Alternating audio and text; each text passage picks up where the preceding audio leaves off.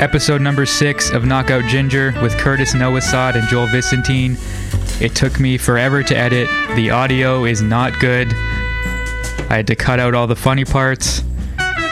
Curtis just put out a new record. There's going to be links in all the places.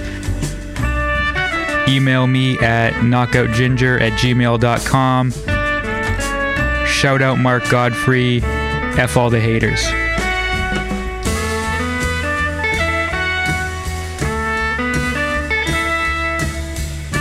Yeah, fuck. Like, so I was teaching can we curse, by the way? Yeah.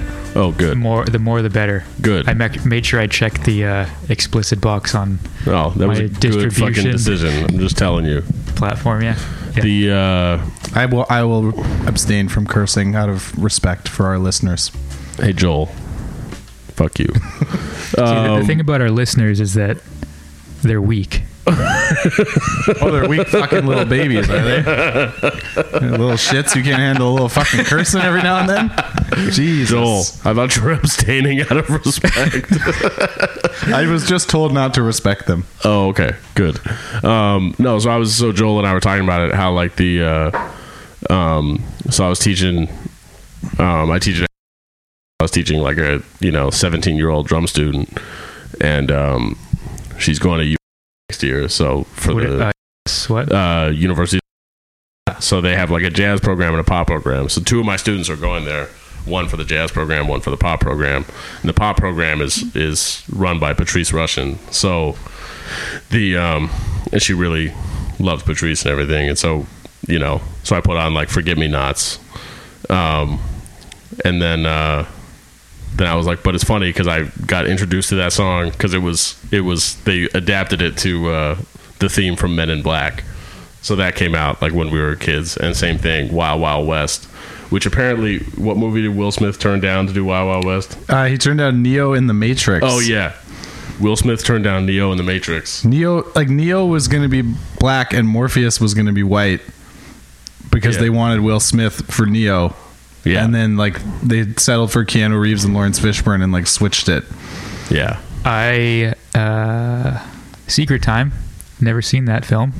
Interesting. I haven't seen it since it came out. I never saw the other 2. If you're older than 17, it's not really going to blow your mind. But if you were 14 and like you never encountered any of those philosophical concepts that have been around since like Plato, I mean, it was kind of a mind fuck. Well, yeah, I mean, because that whole one is like allegory of the cave, right? It's like basically just like the cave allegory with sweet kung fu and slow bullets and stuff. Yeah, right. So the many movies, I remember reading like a Crack.com, back when Crack.com didn't suck. They had a list that it was like 5 philosophical concepts that almost every movie are based on, and it's like the allegory of the cave, the prisoner's dilemma. I should have read it closer because I can't remember the rest of them. There's a bunch of them. So allegory of the cave is like anything where there's like some world that you didn't know about, right? So like it's like how like you accept your reality and like work within it whether or not it's real, or like without you ever having the ability to know that it's real. So the Matrix, Star Wars, Harry Potter, all this shit is all like. Haven't seen any of these. That's fine. That's fine. That's a little weird, but okay. Yeah, not a great. That's fine. Watcher. No, there's nothing worse than people who are like, you've never seen the like. Yeah. It's like there are literally a million movies. Like I've never seen Indiana Jones. Leave me alone. I've never seen Indiana Jones either. Yeah. I mean, I've seen parts of them, but I've never actually seen. Yeah, I haven't seen that either. I've seen ballpark 7 movies. Is one of them A Christmas Story? Nope. Okay, no. Can we hear which movies you've seen? Because that's such a small sample size. It's gonna be interesting. Yeah. That was definitely an understatement. But so all of the Batman things ever. Okay. That's like 7 movies right there. Yeah. So your favorites being which? Like the Christopher Nolan Batmans, or like the Tim Burton Batman, or like the. It's tough, but probably the Christopher Nolan ones. Yeah, they're pretty solid. I mean, they're great. The third one's there's some problems with the third one, but yeah, I mean the third one's whatever, but like Heath Ledger, and the second one obviously is Which is the third fucking one? genius. The Dark final Knight. one, like the one with Bane and Right. stuff. Yeah. Yeah. Yeah. Bane was a little like whatever. I mean, I don't the like really bad one is that George Clooney one Oh yeah, that one with yeah. Arnold Schwarzenegger as Mr. Freeze. Ice to see you. Up and at them. So there's I found this out like once when I was on a YouTube rabbit hole, but if you watch the director's commentary of that movie, Batman and Robin, by the end of the movie the director apologizes for the movie. like throughout it he's going like the script, there were script problems from day one, and he's like kind of like passing the buck, and like by the end he's just like I directed it, like I have to take responsibility for what this was. Like, it's amazing. Is that the one with Jim Carrey as the Riddler as well? No, Or that's the other That's one. the Val Kilmer. That's the Val Kilmer one. That's Yeah, Batman. Batman Forever. Batman Forever. Right. It's got, and Tommy Lee Jones is Two-Face. Yeah. Yes, That was a good one. Yeah, that one was a good one. Yeah. Well, but also like again, it was so long ago. To me, they're all good. Yeah, right. Right. That's fair. It's probably bad. Like if we watched it Yeah. today, we'd be like, oh, it's very bad. See you.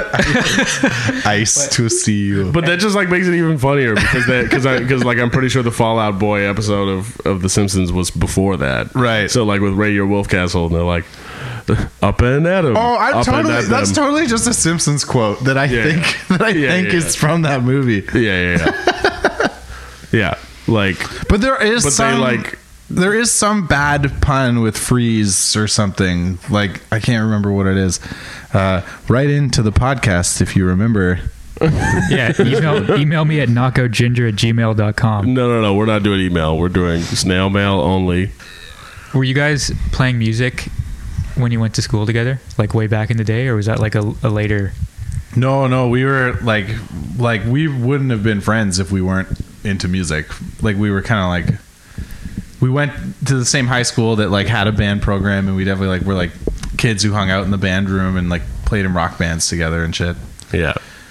We had two different rock bands. I actually played organ in one of them. Nice. Hammond organism. Yes. So what I was getting at was, were you guys watching The Simpsons in real time as you were also being musicians together? Like, has it been like this the whole time? I would say the Simpsons thing is probably before we even knew each other. Like basically from the age where I could like just go home from school by myself and just get home before my parents and just be home. Like whatever age you're allowed to do that, like 12, I think. I don't know. Yeah, I or always 11. did it. But like I would just go home and watch The Simpsons yeah. every day, and my parents wouldn't get home for another hour and a half or so. Yeah. No, I didn't have a lot of guidance. I mostly just watched The Simpsons. But Yeah, and it was always on back to back. It was always great- like- and also it would be on Fox Rochester. Yeah. And on CBC at the same time, so then you could choose which episode you wanted to watch. Nice. Yeah, so if you'd seen the one before, but there was one you hadn't seen, you could switch. And then there was always one on CTV. Right. Yeah. I mean, I'm not going to tell you guys what I used to watch after school. What did you used to watch? after Full House. I used to watch Full House as well, but Everywhere you look, there's people who used to watch Full House. it's so hard. It's so hard. Full House is one of those ones that just has zero redeeming qualities in 2019. Oh, yeah. Like, Are you I kidding me? watch like certain shows. Fuller House on Netflix is... Yeah, I heard it was one of the worst things that's ever happened. I disagree. Really? No. Yeah, it's so horrific. Even I couldn't. Like, it's one of those things. Like, How crazy is it that like Aunt Becky is like looking at time? My favorite, Like really looking at time. So my sister occasionally sends me like the only memes that like. So Joel and I basically have a steady stream of memes going back and forth all day long, every day. But the only memes my sister ever has sent me have been related to Full House and Saved by the Bell, because they were both shows we used to watch. And so when that happened,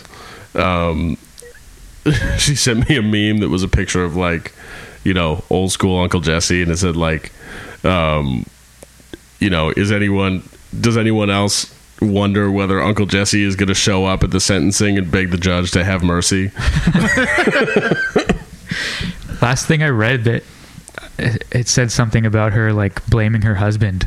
Well, yeah, I mean, I think it was her husband. I think that was the thing. What? Like, that was like objectively true. I are think. they both in trouble? Like, I'm assuming it's just we only hear about the famous person. Yeah, I assume that's the case. But Who knows? If like only she's going to jail, that is like kind of fucked but up. also it's not even remotely interesting. So I haven't read up on the details. I don't know. Like, rich famous people actually going to jail is always Yeah, like- interesting to me. Fucking yeah. Well, no, that's true. That's true. But yeah, just like white folks given every single advantage in the book and then still buying more advantages. You know, it's like And then like the idea of them actually being punished for that is like shocking. yeah, exactly. Yeah. So yeah, The meme thing is funny. Like, I was thinking as you said that about your sister, like there's totally people in my life that are like general meme friends where we just send each other memes. Yeah. But then there's other people where it's only very specific. like my friend Mark Godfrey, we only send each other memes that involve Hulk Hogan. It's always like Hulk Hogan with an acoustic guitar. Anyway, here's Wonderwall, brother. Shout out Mark Godfrey. Yeah. yeah. He was supposed to be episode 1, but something happened and we still haven't. done Really? an episode Yeah, it's yet. because he's a flake. Is it because he's an And a asshole? fucking Yeah. asshole. You ask him that to guy. I do love something, you, and Mark. the first thing he's trying to figure out is how to be too good to do that thing. Right. You know, And he also doesn't sound The very thing good. is that can't play the bass, but he sure can big time your podcast just to stick it to you. let's be real, he's too good for most things. Yeah, it's too good to be a good friend. I feel like there's some baggage attached here. Sorry, Mark. None of this, you know. I was in None of this. Banff with him when his leg was broken. I Really? carried his bass every goddamn day. Was it broken by an elk? No, he broke his leg like right before we were leaving to go to Banff. Remember when And he Dana still got, went? like, gored by an elk? Yeah. That was crazy. We were in Banff, and my friend Dana, who's an amazing pianist in New York, and the first person I met at Banff that I didn't already know, and he totally got charged by an elk. It was like a that. thing they warned us about. Like, we were there in a time of year where like the moms are calving or something, and so Yeah, they'll yeah. just charge you if you get too close. But he didn't even he wasn't like being an idiot or anything. He just literally was walking between two buildings. No, there are And elk everywhere. Yeah. So yeah. I did it a couple years ago and I didn't really see any elk unless we were down in the city Right. or the town, whatever. Yeah. Like you did the 3-week workshop thing. Yeah. Yeah. How'd you Sweet. enjoy it? I had a good time at Banff. Yeah. I found it went in a sort of a curve. The first week was incredible. The second week was kind of terrible. The third week was incredible. Yeah. Like the second I week sort of- was rough for me. I too. remember like something about being out there for 3 weeks. Like it just takes a lot of energy. So I remember like just the energy level and morale was pretty low. Second week. Yeah, And because then it you're kinda, not you're not getting I was more just than depressed 4 or as 5 fuck, hours and of then- sleep yeah. every night too. Like I remember hitting a real kind of low point of depression in like the in the middle. second week, and then Because you're also like, I mean, I don't know if you have these insecurities, but for me, it was like everyone here is better than me. Like I should quit. Like I don't belong in the upper echelon of music, and therefore I shouldn't be a musician at all. And then and then I just got over it somehow and just was like, but I just like doing this, right? Like, Yeah. It was rough for us because a lot of people really didn't like each other. Oh, really? It was like it was tough. Like we actually kind of had the opposite. Like We had, like, everyone really liked each other. There were for like the most little part. flare-ups, but no, it was definitely like a love fest. I had some like totally life-changing experiences out there, but I also had a lot of like, there were moments where I was like, I flew out here for for this. For this shit, yeah. But just like people being just mean to each other, just for like the vibe was thick. It's That's amazing. so interesting. That's man. that's really super interesting because it was so not like that when we were there.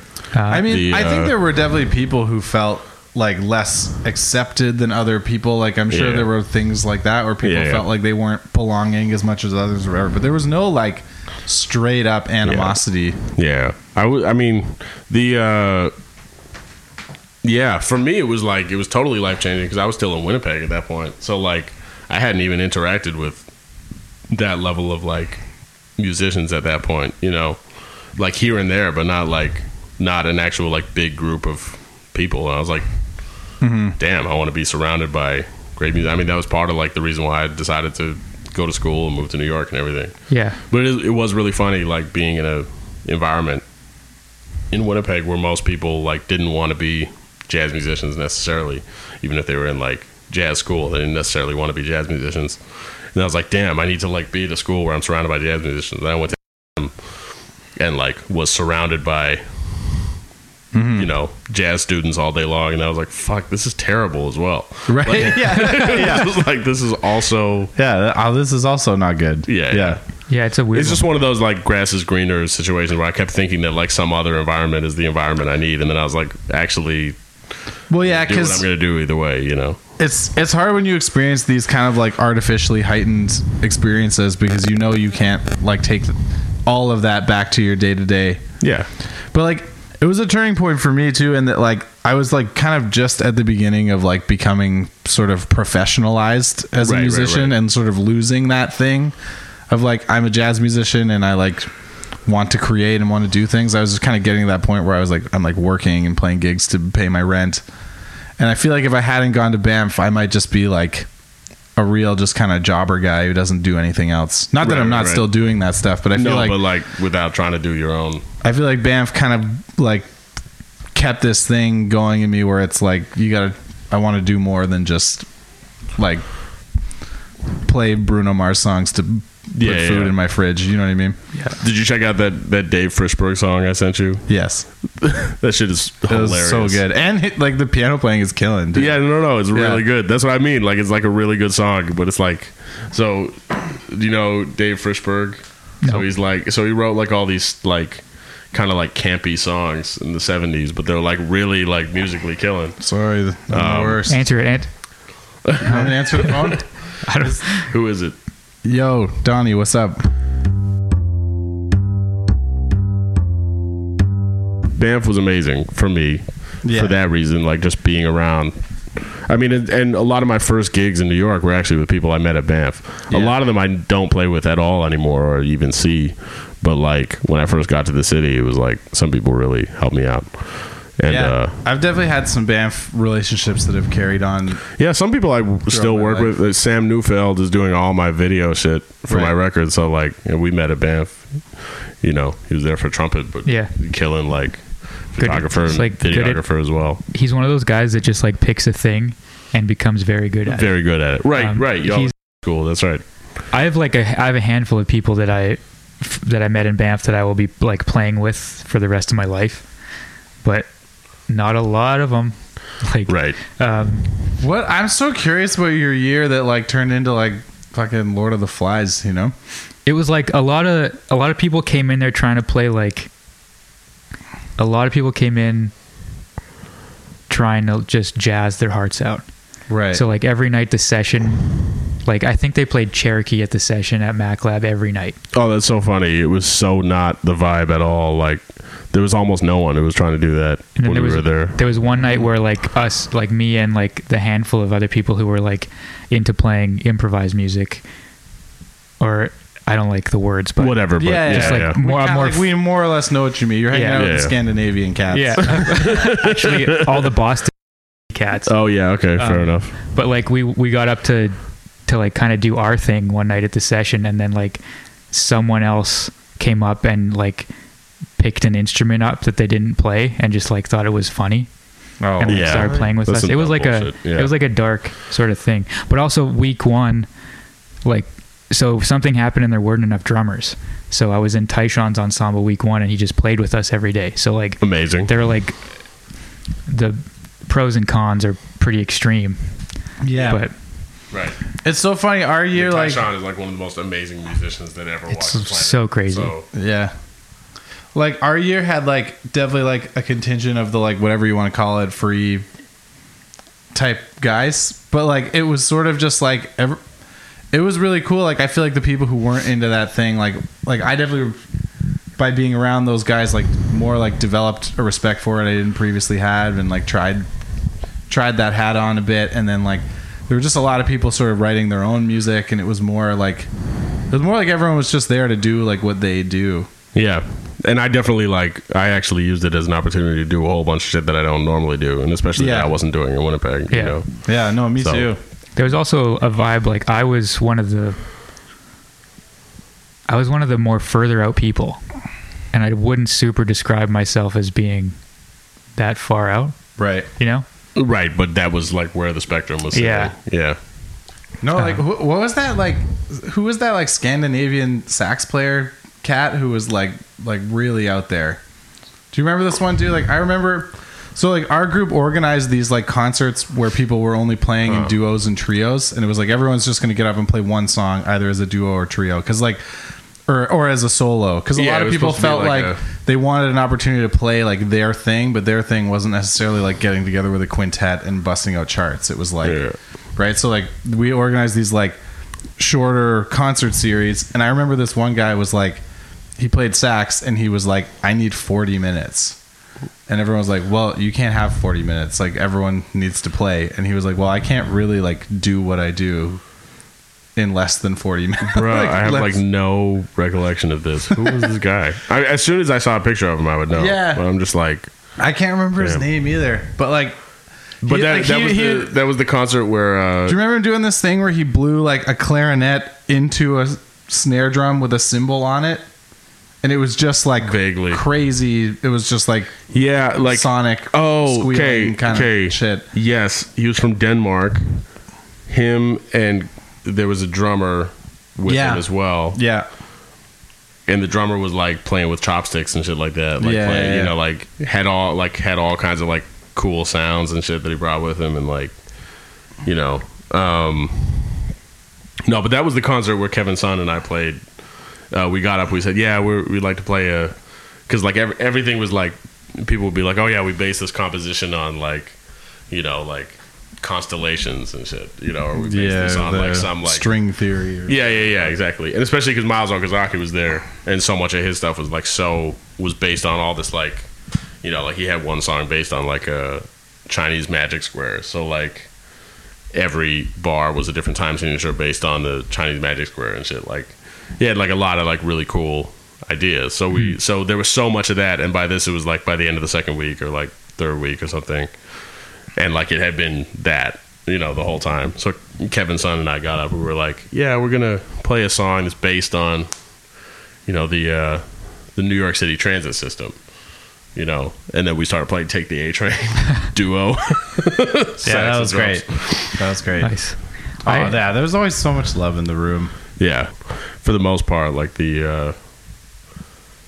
like a lot of the faculty was like really cool and really approachable, and like didn't even want it to be like teacher student. They were like, we're the visiting artists, you know.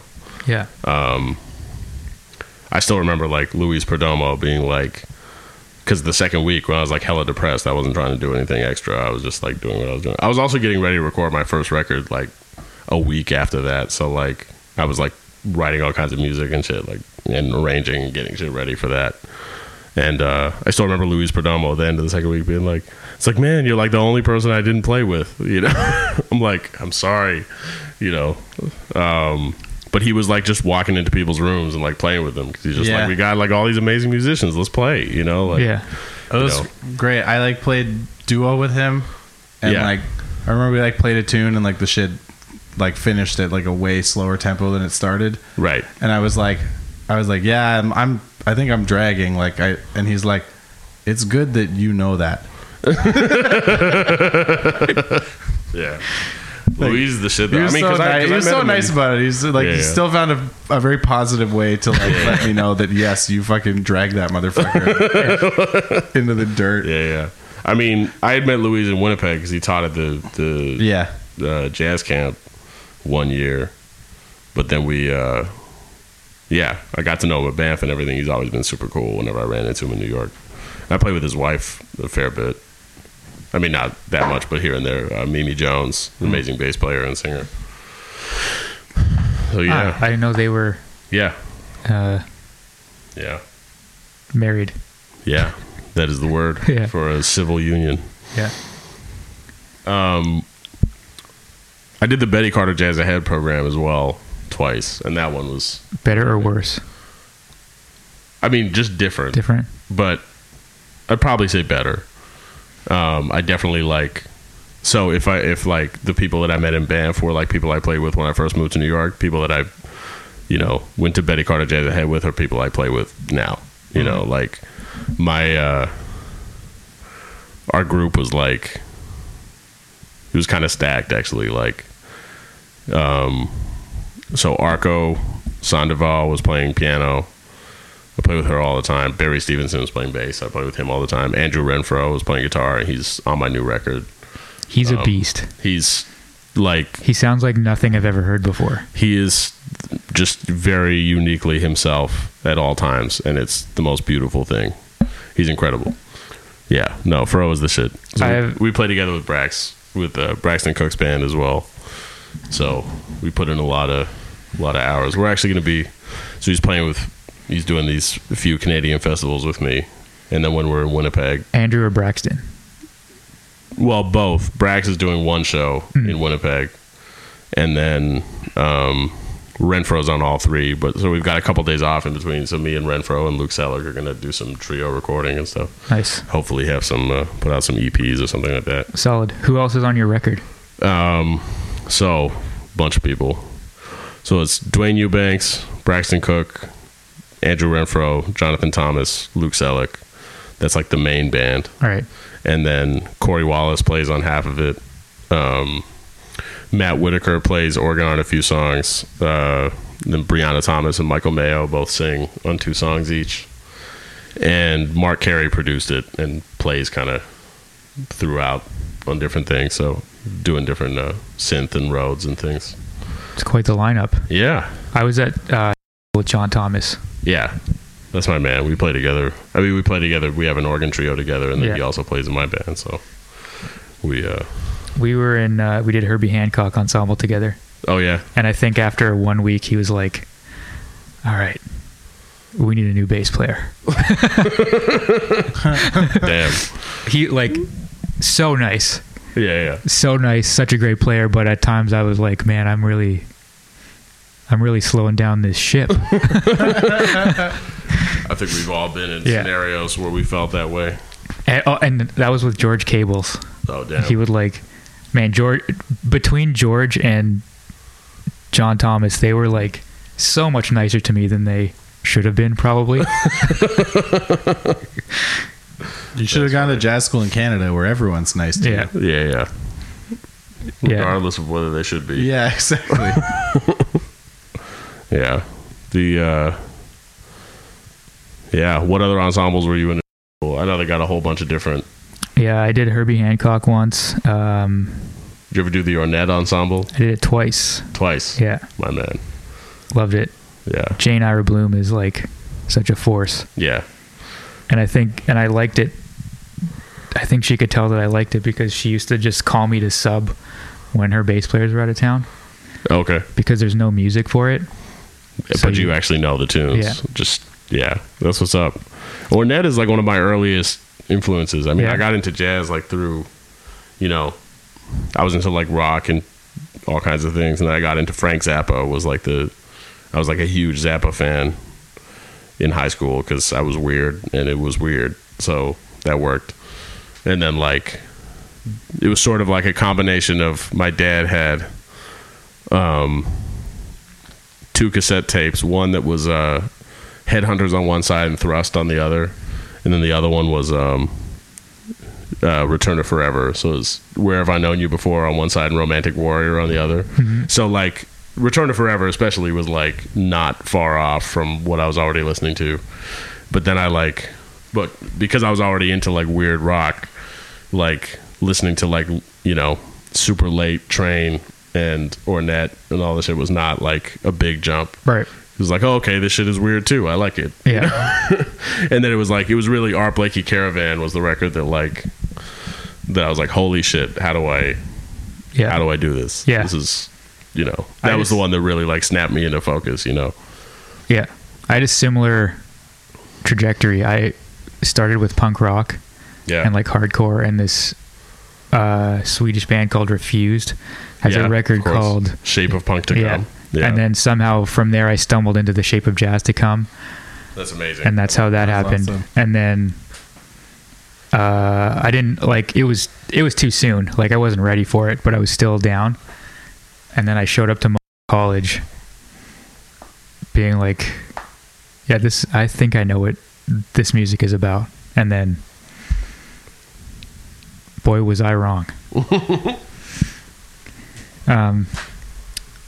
Man, so I teach an ensemble at MS, and like after we had done our final concert, we had like a few more rehearsals, so we kind of just did random stuff. One day I brought in like 2 of my tunes and got them to sight read, you know, and put it together and just be like, hey, by the way, like there are people who are still alive writing jazz music, and it might be hard, so here you go.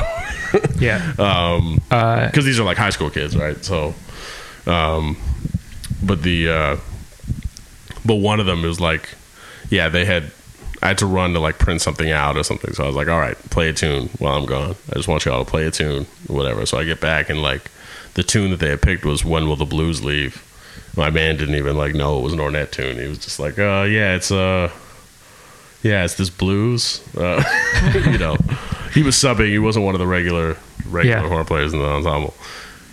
But it was great. It was like, okay, so what can y'all tell me about Ornette? And like crickets. You know, I was like, oh, okay. So I played. It's crazy. You know, a bunch of tracks off of Shape of Jazz to Come and Change of the Century for them and shit, you know, and just talked about like Ornette's whole approach. I got to see him live once, like 10 years ago in Montreal. It was amazing. I saw him here about that long ago. It was probably the same tour. Yeah. I think it was like around when Sound Grammar came out and he won the Pulitzer Prize. I never saw him. Yeah.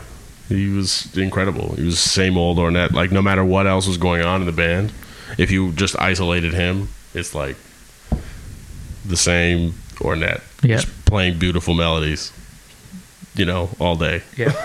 Yeah, when we did this ensemble at school, Jane Ira Bloom just basically sits down with her soprano and plays the melody over and over again until everyone's playing it. It doesn't matter if it takes two classes, 2 weeks. That's just like what happens. Wow, that's just how she does it. Yeah. That's awesome. She's done it since like the program started, basically. I don't know. Yeah. It's just that's how it's always been.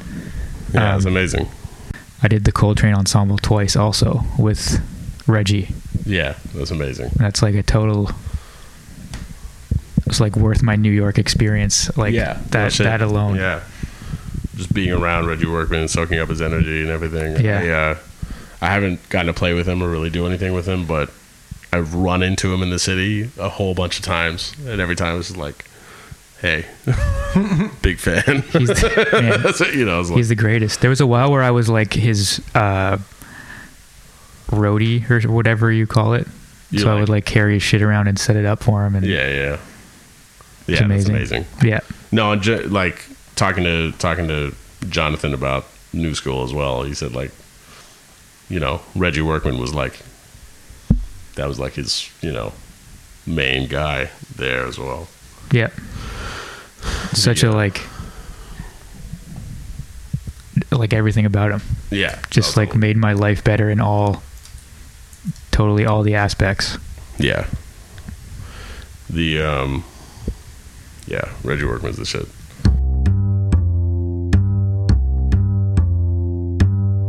Yeah, what was the newest one?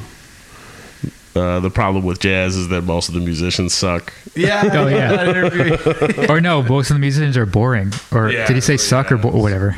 Something like that. Right, yeah. But I don't forget the disagree. exact word. He said they're bad. Yeah, if we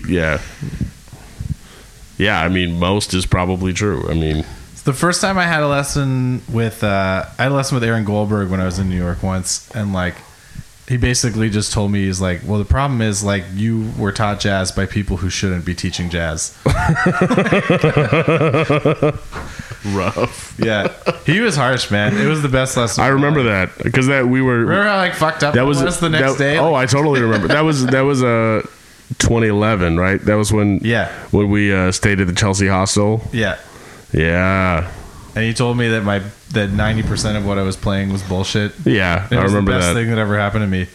Then I got a lesson with him like a year or two later, and like he said a very similar thing, but like was worlds different to me. He said like, yeah, like half of what you're playing is bullshit, and I was like, fuck yes. Yes, I'm fucking 40% better. Like in 2 years, like I'm fucking great. That's incredible progress. Right. See, it's amazing because Joel is the son of a mathematician, so that makes it even better. It's like, I am officially 40% better. Yeah. The numbers don't lie, people. Yeah. But also, like, meanwhile, it's probably just like the mood he was in that day. Like, it's like he probably could have just as easily said 90%. Just like doesn't matter. You were fucking 40% better. Yeah. but just to go back to this conversation, I still have like tremendous respect for like the Canadians who have like given me like some of the essential tools. Yeah, and there's like so much. Like I don't want to totally like no, of course not. I mean, that's barbecue these people, but like no, that's not even the thing. I mean, we're talking about like a broader cultural phenomenon rather than any. It's more than how you sound. Yeah.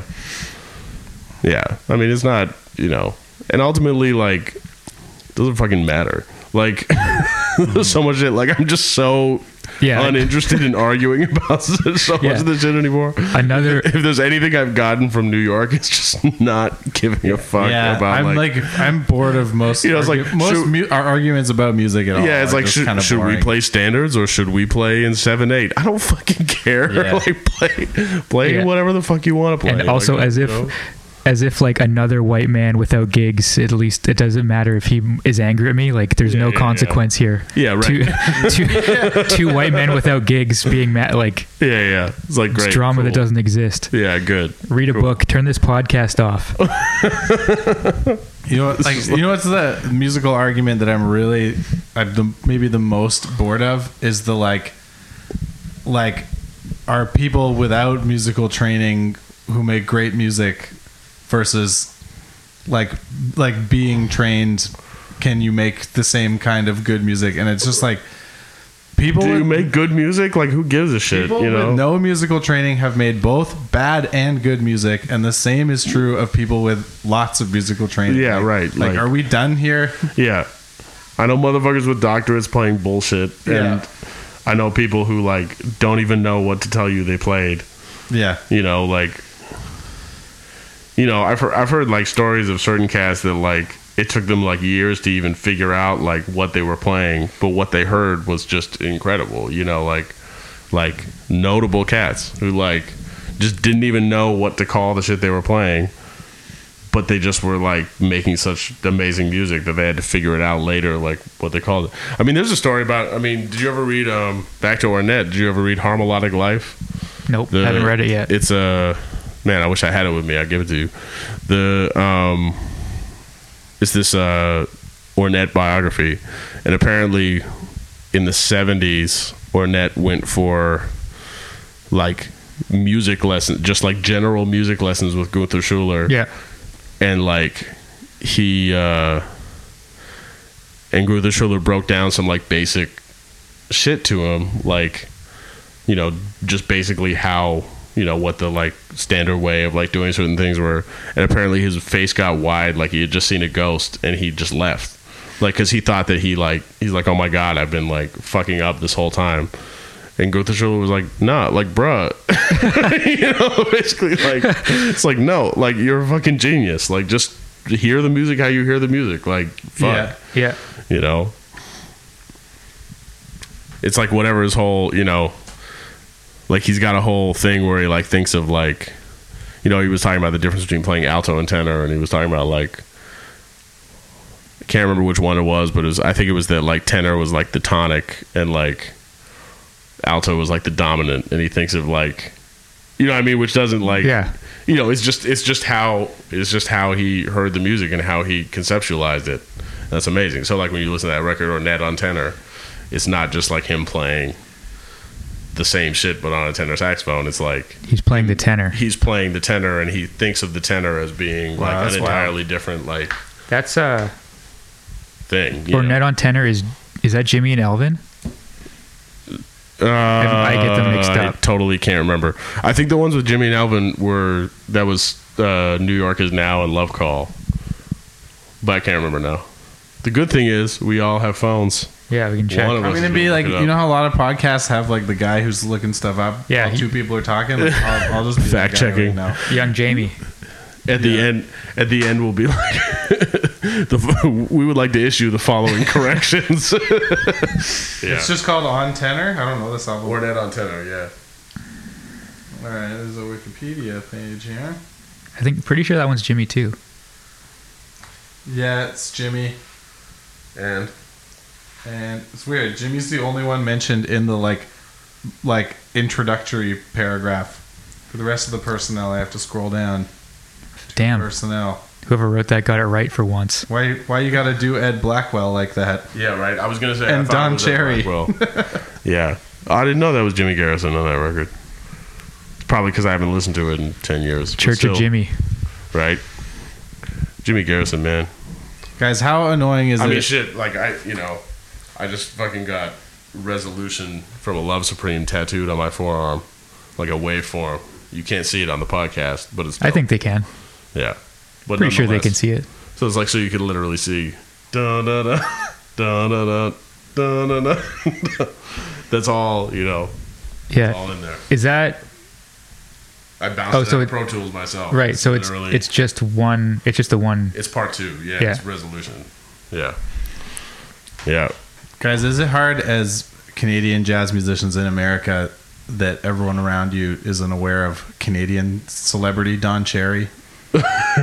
It's, you know, what's funny is that when I was giving that whole speech to my kids about Ornette, and I was like, yeah, well, you know, his classic quartet that he came to New York with was you know, Charlie Hayden, Billy Higgins, and Don Cherry. You know, Don Cherry, the trumpet player. And then I'm like, wait, no. And I didn't go any further. Like, I don't have to say that. It's like, wait, no, I don't need to say that. You've never heard of anyone named Don Cherry before. Man, I found a good find on Shazam this morning. I stopped by a coffee shop in your neighborhood just for some food, and they were playing like some bad shit. I'm like just straight up jazz station or whatever. Mm-hmm. I was like, damn, what the fuck is this? And like it sounds like Charlie Rouse, and sure enough, it was like Charlie Rouse. Right. It was like a Charlie Rouse solo record that I'd never heard of. Damn. You know, I've definitely I'm pretty sure I don't think I've heard any Charlie Rouse outside of a Thelonious Monk context. Me, yeah, I agree. I think I'm in the same position. Mm-hmm. Yeah, I don't know. He's like the best. Like, he's like my favorite thing on Monk records, though. Like, yeah, even maybe more than Monk. Like, obviously the tunes are the whole, and the vibe of Monk is the whole reason for everything. But like, I was always like really here for the Charlie Rouse solos. Oh yeah, no, Charlie Rouse was like the perfect tenor player. Like, and he had like all his amazing records with Train and with Coleman Hawkins and with all these people, but like Charlie Rouse was just like the perfect cat. So the record is called "Taking Care of Business," which is funny because we're from Winnipeg. We're all from Winnipeg. It's called "Taking Care of Business." Every day. Similar. I wonder if Randy Bachman's gonna re-release this with some overdub solos. Oh my. Yeah. Speaking of, like, you know, because we were talking about Eagle Eye Cherry, like there's a name you don't have to bleep. Is like the Tall Bachman, this like Randy Bachman's son. He had that song "She's So High," It's like that. Like That's Tall Backman? that's Tall Backman. That's Randy Backman's son. Oh, I see. That's some Canadiana trivia I didn't even know. And so Hot damn. You don't have to bleep me saying I fucking hate Randy Backman. no, yeah, me neither. Hey, Randy. You know, Randy, if you're listening, I got a problem.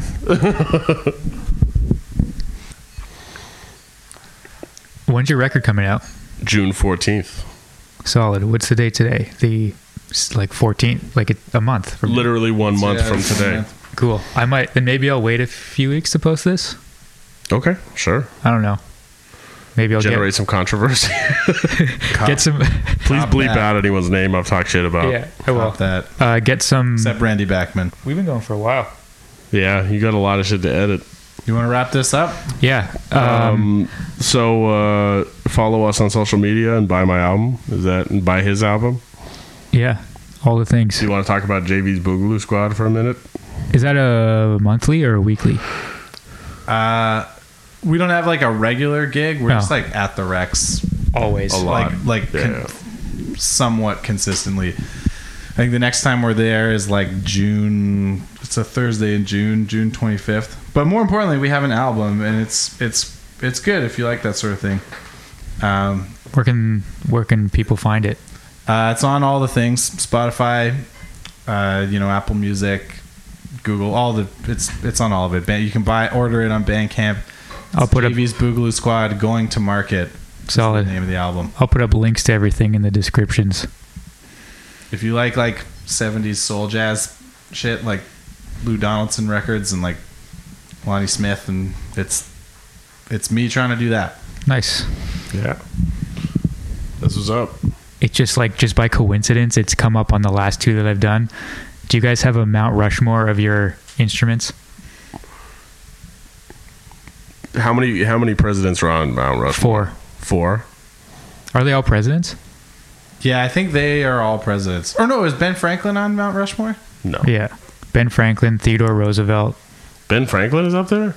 Abraham Lincoln, and George Washington. Wow. I mean, I believe none of us are American, but I believe you guys. You're more American than me. Wow. You take that back. Well, it's become a lot more of an organ thing for me in the last little while. I guess I could probably do one for each. My Mount Rushmore of organ would be Jimmy Smith, Lonnie Smith, probably oh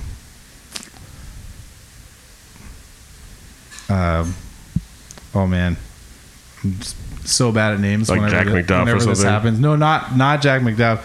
Although he's great. I would probably do Charles Erland. Oh yeah. And then probably should have someone more current than any of those people. So I would probably go with Sam Yahel. Okay. Because he's great, and there's some records of his. I don't really play his style, but I think he's incredible. Yeah. I don't know Right. much about him, but I do know that I have friends that have studied with him, and they just say it's totally life altering. I had one lesson with him that turned a lot of shit around for me, because I just go to New York every so often and try to get a lesson with someone, and it was really awesome. It was similar to that Aaron Goldberg thing where he was you're doing he was talking about left hand. We mainly just talked about playing left hand bass, Yeah. and he was well, the thing is your bass lines are sad, and he's so you can't. It doesn't really matter what you do, as long as that's what's happening. And so from there, I ended up actually lifting Paul Chambers and lifting walking lines, and it blew my mind what was going on down there. Yeah. Yeah, my bass lines are sad. I should go talk to Sam. I played one gig with Sam Yahel once. It was really fun. It Nice. was my friend's graduation recital from New Hold on. Iran Sabo. Oh, I wouldn't have guessed that. Yeah. This was organ trio with him. It was really incredible. It was the end of it was the last day before I went home for the summer after my first year of school. It was it was pretty incredible. For me, we'll do piano in a minute. For me, I feel no real obligation to include anyone new. So for me, it would be like,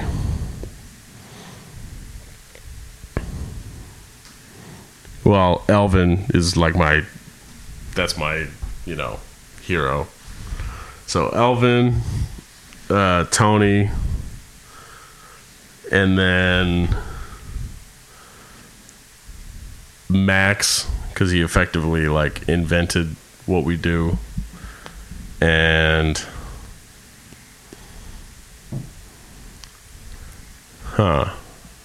for a fourth one, For those who aren't so inside, oh sorry, Tony Williams and Max Roach and Elvin Jones. And I'd probably put, I mean, the last one could be any number of different people, but for me it would be Philly Joe. So Philly Joe Jones. That's like the, but if we're looking from a historical standpoint, Philly Joe didn't advance the instrument in the same way that the other three did. He just played the baddest shit. Yeah. But, and it's amazing. It's beautiful. But, I mean, if we wanted to go back further, I'd probably put like Papa Joe Jones up there. But, It's tough. It's tough. Super tough. Four is hard. 4 is super 5 tough. is quite a bit easier than 4. The higher number, like I remember like someone on Facebook had a post the other day that was like, I made a list of like essential piano players for my students, and she had like 25 people on it. Right. And she was like, did I miss anyone? And I looked, and I was able to name like 10 people that I thought like were glaring omissions. Like, which is obviously like I was saying stuff like, it's like Andrew Hill should really be on there, whatever. But like, if I had to do 4 for piano, like, the thing for me too is there's like kind of people outside of the jazz. I won't even get to them. Yeah, no, like I'd really love to talk about like Donny Hathaway's playing, or like Aretha Franklin's piano playing, or like whatever. But it's like for me it would probably be Bud Powell, Wynton Kelly, Herbie Hancock, and Also, this isn't just like, as of now, this is just a jazz podcast because those are the only guests, but the plan is to like, right. So if you want to reach for other, that just makes it harder though. So yeah, because then I'm like, do I add Paige McConnell of Fish? No, you most certainly do not. I accept. Okay, I need my fourth guy though. So it's going to be Bud Powell, Wynton Kelly, Herbie Hancock, and McCoy Tyner. Okay. Wynton Kelly is an interesting choice. To me, Wynton Kelly is the same as Philly Joe in that respect that, like, it depends on whether we're talking about just like the baddest shit or someone who really like advanced the language. Like, it's not, I guess, like, I just named him because like I feel like so much of how I play. Of course, yeah, no, absolutely. That's why, that's why, like, I gotta have Philly Joe. Less because like, Philly Joe is like the sort of the basis of a lot of what I do. Yeah, less that like he was a turning point in the music and the instrument. Yeah. And like more, if that was the case, then like Bill Evans or someone would be like someone who like actually like changed the way the instrument was played or whatever. Or even like even Cedar Walton would make more sense. Yeah. I mean I think with piano it's even harder because there was like so much history prior, like. Oh yeah, I mean, it's like I'm just like I'm not even getting into like no, you can't have like Errol Garner, like James P. Johnson, Earl Hines, like Fats Waller, and like there's so much of that. Like, but I'm like I'm treating the question as like for me. Yeah. If it's for me, then I'm perfectly happy with my choices. Yeah. Because Philly Joe is like my starting point for young drummers. It's always like, listen, if you can like learn how to play like Philly Joe, then everything you play will sound like jazz. Like for kids who are trying to get into jazz, right? Yeah, it will always work.